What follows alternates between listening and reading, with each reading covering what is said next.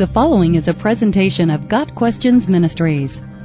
What does the Bible say about an unhappy marriage? One thing we know for sure, not being happy in marriage is not biblical grounds for divorce. In Mark 10, verses 11 and 12, Jesus said, "A man who divorces his wife so he can marry someone else commits adultery against her. And a woman who divorces her husband so she can marry someone else commits adultery." Based on the Bible, we see that people don't have the right to dissolve an unhappy marriage. God intended that marriage to be for a lifetime. Ephesians 5 presents marriage as a picture of the relationship God has with us. This is one reason why God has such an interest in keeping marriages intact. He is the one who established the concept of "until death do us part." He established this for our own good. Failed marriages and broken homes are devastating to the husband and wife, not to mention the children involved. Financial ruin is only one of the unhappy results of divorce. The family unit is the basic building block of any society, and rampant divorce has a tragic impact on all of the culture. This is not to say that God wants to force us to remain forever in an unhappy state. He doesn't ask us to just grit our teeth and suffer through it. When God approaches marital problems, He does so from the perspective of how to fix them, not how to dissolve the marriage. For example, the Lord speaks of demonic impact in marriages, 1 Corinthians 7 verse 5. He states that the couple should be active in the sexual relationship, so that Satan cannot tempt them. He encourages husbands to treat their wives with understanding, so that their prayers will not be hindered, 1 Peter 3 verse 7. From these passages we see that marriage is a spiritual battlefield. It takes work to fight for the relationship, not to fight in the relationship. God encourages us toward reconciliation. Matthew 18, verses 15 and 16, demands open, honest communication that deals with hurts and frustrations caused by sin. It even encourages us to get help to resolve problems. God also calls us to find our joy in Him. Joy is superior to happiness. Happiness is temporal and temporary, but joy rises above all circumstances and lasts for eternity. Joy is something you can have regardless of conditions. In all of God's guidelines for experiencing joy, none of them require a spouse to cooperate. A spouse does not control our capacity to have joy or peace. James 1 verses 3 and 4 tells us that deep, abiding joy comes as we persevere through trials with God's help, and as our faith matures and strengthens. Mere happiness tends to be fleeting and depends upon temporal factors, like circumstances or other people. Joy, on the other hand, is true contentment that comes from internal factors, like our faith in the Lord.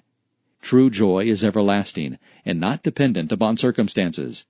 The book of Philippians is a great study in the difference between joy and happiness. Written by the Apostle Paul while imprisoned in Rome, this book uses the words joy, rejoice, and joyful 16 times, and teaches us how to have true contentment in Jesus Christ, despite our circumstances. In Chains, Paul talks about his faith and trust in Christ, and how it had changed his whole perspective on suffering. God has given husbands clear-cut instructions in Ephesians 5, verses 25 through 28.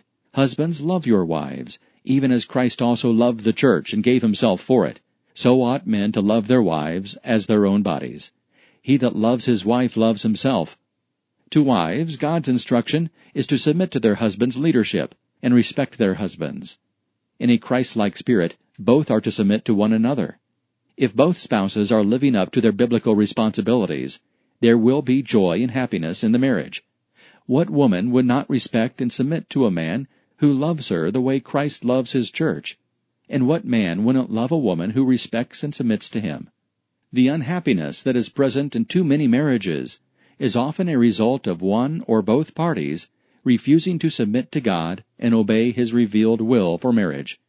Sometimes the unhappiness is exacerbated by unresolved issues of one party that have leaked into the marriage. In those cases, individual counseling may be helpful in addition to marriage counseling. Even if marital unhappiness results from a believer being married to an unbeliever, there is always the possibility the believing spouse can lead the unbelieving spouse to the Lord by his or her chaste conduct and kind demeanor.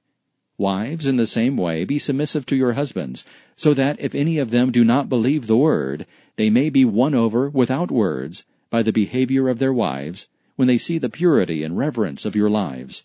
1 Peter 3, verse 1. The Bible specifically addresses those who are married to unbelievers in 1 Corinthians 7, verses 12 through 14. If any brother has a wife who is not a believer, and she is willing to live with him, he must not divorce her.